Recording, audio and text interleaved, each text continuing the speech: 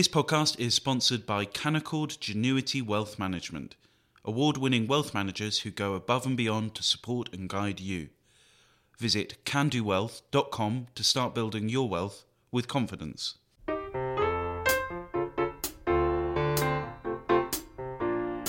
Hello and welcome to Coffee House Shots, the Spectator's daily politics podcast. I'm Isabel Hardman and this is the Sunday Roundup. The pressure on Kyiv has been easing recently, with Russian soldiers apparently withdrawing from the area around the capital. Ukrainian forces now claim to have retaken at least 29 northern towns and cities and found utter devastation awaiting them on their return. Sergei Nikiforov, a spokesman for President Zelensky, appeared on Sunday morning with Clive Myrie and described the carnage in detail. These images are really they are heartbreaking. We found mass graves filled with civilians. We found people with their hands and with their legs tied up. If it's do I say it correctly? Tied up, and was shots, was bullet holes at the back of their heads. So they were clearly civilians, and they were executed. We found half-burned bodies, as if somebody tried to hide their crimes, but they didn't have enough time to do it properly. So these corpses are only half burned, and it's only the first assessment of the situation. I mean, these images are really horrible, and right now our troops, the whole Kyiv region, we say Kyiv Oblast, right? Kyiv region is deoccupied, is free from Russian troops, and our militaries are now not investigating, but clearing it up, searching for mines, searching for maybe some snipers or whatever could Russian troops leave behind themselves. Okay, do you believe then what you found could amount to war crimes?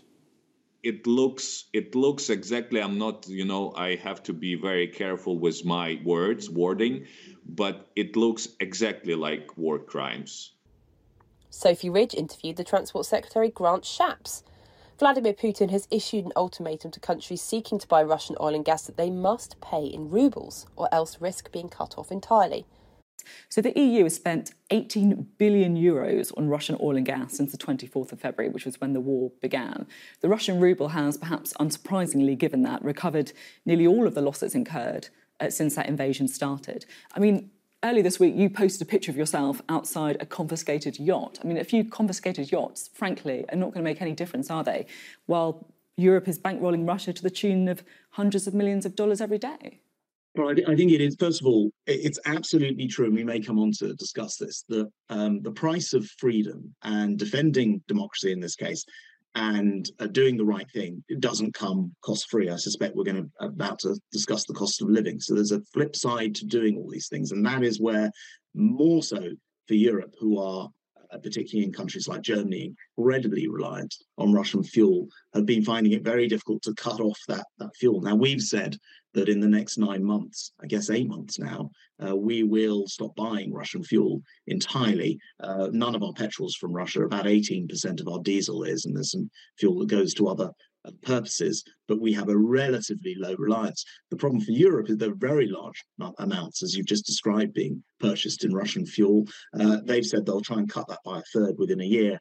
And all of it, eventually, it is very, very important we carry on down this route because, as you rightly say, you can have all the sanctions in the world. And by the way, I think it is important to sanction the oligarchs who've been very close to Putin, which is why I've been taking not just the super yachts that you mentioned, but several aircraft, including another aircraft this morning, and freezing them. But it is also very, very important that we're not paying back cash into their system, because that money will go to fund a war effort in Ukraine. And you described the devastation and the human suffering in your opening. So it's very, very important that we close that loop. Britain is urging countries to go further and faster on this. And again, I hear this directly from my Ukrainian counterpart to the British people. He says where the Brits go, they pioneer, and the rest of the world is following with regard to providing help and support to Ukraine.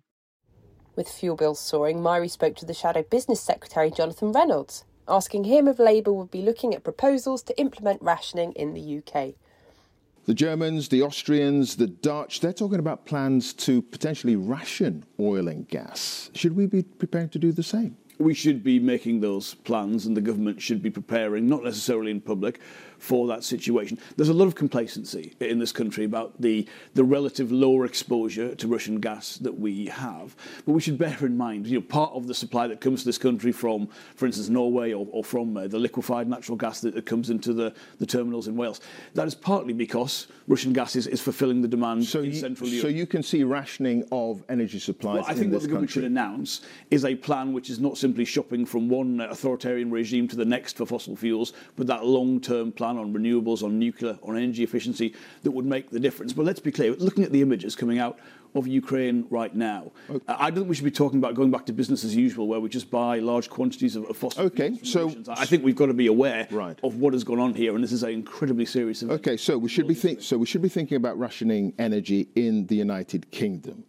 What about practical steps? The Dutch Prime Minister Mark Rutte, he's talked about introducing car-free Sundays this month. Would Labour support something like that, an initiative? Well, I worry, I don't want to dismiss other countries' plans, but I would worry that fundamentally those might not meet the scale of the challenge. We could have, for instance, had a statement from the Chancellor talking about how we will accelerate energy efficiency, how we will be providing a real market so that more people can use non-fossil fuel-based heating. I mean, the market there just isn't there. You've got to look as a government. Is the level of public investment sufficient to draw in that private investment to make the market? Is the regulatory regime sufficient?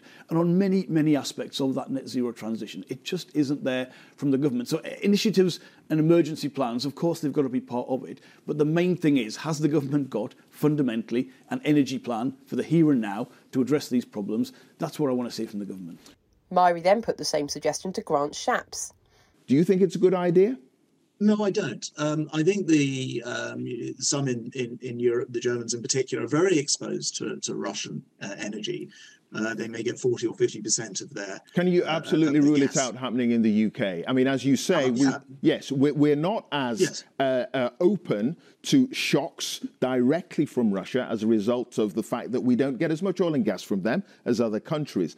But those countries pulling out of Russia, they're going to be looking at other sources that we're competing for as well. So it's going to get harder. We've acknowledged that. So can you completely rule out rationing? Yes, I can. It's not the route that we want to go down. I'll give you one very good example. We have more wind farms in this country than any other country in the world. The Saudi Arabia of wind, as I've heard the Prime Minister describe it. And actually, this is an immense, invisible national resource that we can exploit much more. I've been out to see these wind farms on the sea, and they are, incredible, sizable. The wind is generally much better out to sea than on shore, and we have plenty of coastline. So that's a very good prospect. We're able in this country, I think, to go further with things like nuclear power. Modular nuclear reactors, I think, could be extremely helpful. But to answer your question absolutely up front, no, we don't see rationing being part of our approach to this, and nor should it be. All right. But we do have to make sure we invest in energy, and that's what the strategy will do later this week. Sure. Myrie asked Ukraine's Energy Minister Herman Halushenko about who is in control now of Ukraine's best-known nuclear sites, the Chernobyl and Zaporizhzhia power plants. There are several things concerning Zaporizhzhia. First of all is how they captured it. They really shell it by tanks, by other heavy vehicles. And it was really very, very dangerous from the point of view of nuclear safety. There is fighting going on near the plant. How worried are you about the possibility of a nuclear accident? We got information that they already wounded some people there. And so, to be frank, they behave like mad guys. Can you confirm Russian troops have now left the site at Chernobyl? That's true. That's true. Today we already raised Ukrainian flag there, and so this information is confirmed. They did it yesterday. The Conservative MP Alicia Kearns spoke to Ridge about another tragic story. The findings from the Ockenden report into the Shrewsbury and Telford's maternity services have been damning. with the trust potentially responsible for around 200 avoidable baby deaths, 9 avoidable deaths of mothers, and countless more injuries suffered over 19 years. I have to say that as an MP over the last 2.5 years, I have sadly had to conclude that NHS bureaucracies are inherently and systematically sexist. There is a constant expectation that women's services and care can be done on the cheap, or that because women have given birth for generations and generations, they don't deserve the support they need. My mother saw me speak out in Parliament, and actually she said to me that she remembered when she was giving birth to my brother, and she asked for a C-section. No, I lied, she asked for an epidural because she'd been in labour for so many days and so much pain. And she remembers being screamed at by the consultant and told, "You think you're special? You're not special. Women do this every day." Again, I shared my own experience of having a C-section. I ended up being taken to the operating theatre twice because they weren't willing to give me the C-section that I needed when I'd been in labour for 36 hours and my son had already almost died once, because of this obsession with stats and low C-section rates, and also this idea that there is a normal birth. There is no such thing as the births that we see in movies. Some women have amazing birth stories, but these should not be expected of all women. So I think we have a way to go, but I think anyone who's watching this is about to go into labour, know that our hospitals are safe, but you need to know that you have every right to challenge the system and to say at any point, wait, no, why, what are the alternatives and why are you doing this? It is your body and you have a right to challenge and demand better and demand what you need to keep you safe. And finally, on LBC, presenter Tom Swarbrick watched on as climate activist Nathan McGovern got stuck into the debate. Perhaps a little too literally. You have a massive platform, right? Oh, here we go. You have a massive platform, a microphone that you can use to tell people about the situation we're in, and you are not using it, right? So for those of you listening, not using it. For those of you listening on the radio, someone like me, an ordinary person who is fighting for their future, is having to take the microphone in a situation like this and having to tell your viewers the situation we are in, because people like you do not. So for those people like you are giving as much as a death sentence to your viewers as our government is, as the fossil fuel companies are. So, and that goes for all those people. By the way, for those of you listening, wondering what the banging on the microphone was, Mr. McGovern has apparently, I think, is it glue? You seem to have glued yourself to the microphone, so that's fantastic. If you're not going to use the microphone for the people of this country, the people all around the world, to let them know what's happening to their lives right now, you've been invited on someone this else programme. will. That's all for this week. I'm Isabel Hardman, and this podcast was produced by Matthew Taylor. Don't forget to subscribe to the Coffee House Shots podcast on the iTunes store. And if you enjoyed this podcast, do subscribe to our daily Evening Blend email. It's a free roundup of all the political news each day, along with analysis and a diary on what to expect next. Just go to spectator.co.uk/blend. Thanks for listening, and do join us again next week.